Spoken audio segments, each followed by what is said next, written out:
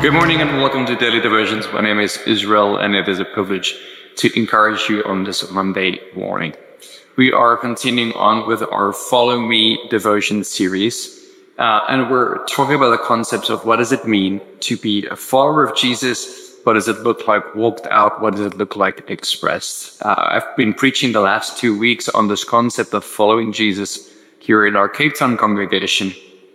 And we've been unpacking the story of how Jesus calls the disciples from the shore, both in Mark chapter 1, initially calling the disciples to follow him, and then later in John chapter 21, pulling the disciples back. And today, our devotion is based on a reading from John chapter 10. And it all comes to one of my favorite scriptures in the Bible, which is John chapter 10, verse 10. But if you have your Bible with you, please read along with me. We're going to read John chapter 10, verses 1 to 10 today. Truly, truly, I say to you, he who does not enter the sheepfold by the door, but climbs in another way, that man is a thief and a robber. But he who enters by the door is the shepherd of the sheep. To him the gatekeeper opens. The sheep hears his voice, and he calls his own sheep by name, and he leads them out. When he has brought out all his own, he goes before them, and the sheep follow him, for they know his voice. A stranger they do not follow, but they will flee from him who do not know the voice of strangers.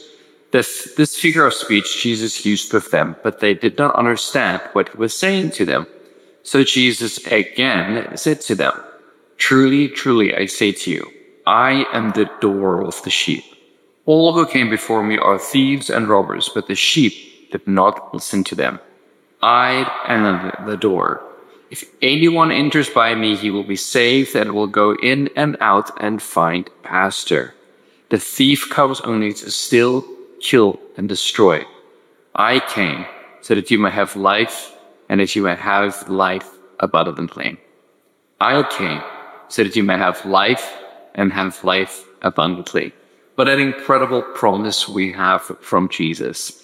This passage is incredible because he uses two stories over. He first tells the parable, and then the disciples just don't quite get it. And so then he explains the parable. And in this parable, he explains that there have been other people trying to lead the people of Israel, lead salvation. But he is the true door by which we must enter into. What is it we enter into? We enter into the kingdom of God through the work of Jesus. And by entering into the kingdom of God through Jesus as the door, we experience life and life in its abundance. Jesus is saying that there's other gates pretending to be true gates. That just doesn't lead to life. It leads to a life that is to kill, steal, and destroy. The life that the thief, the enemy of God, wants us to lead. I'm reminded of the passage in John chapter 21.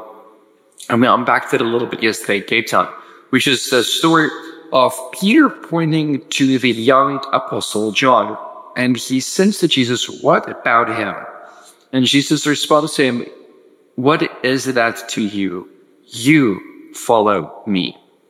Our faith is a corporate one. We believe together. We worship together. We partake of communion together.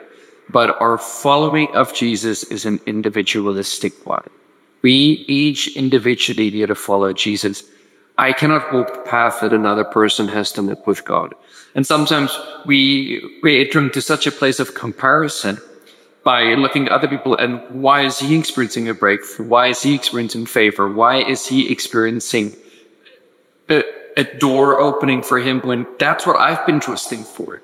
And Jesus is looking to all of us and says, what is that to you? You follow me. It doesn't matter whether it's good or it's bad, where other people are experiencing goodness and you are not experiencing goodness. Yes. And you celebrate their path and also understand that I'm walking a unique path with you. You follow me. Jesus in this passage, he also talks about sheep knowing his voice.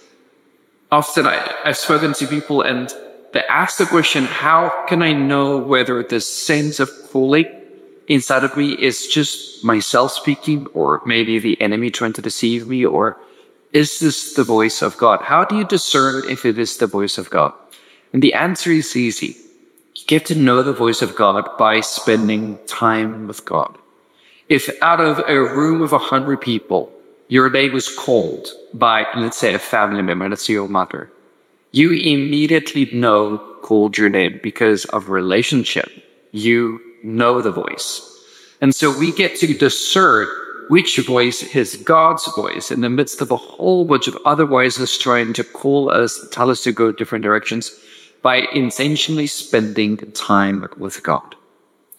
It's important to remember that Christianity isn't the label that we wear. We aren't Christian merely because we believe in God. If that was the measurement by which we defined whether someone is a Christian or not, purely unbelief, one might argue that perhaps even the demons are Christians, which we know they're not. Belief isn't a measuring stick. The point was never to just believe in God. The point was for us to become Christ-like, for Christ to be able to work within us, for us to go through a work of sanctification and in obedience to follow Jesus and to become like Jesus. It's sort of like applying for a gym membership and paying for the gym membership. And you keep on telling people, I've got a gym membership, but you never go to the gym.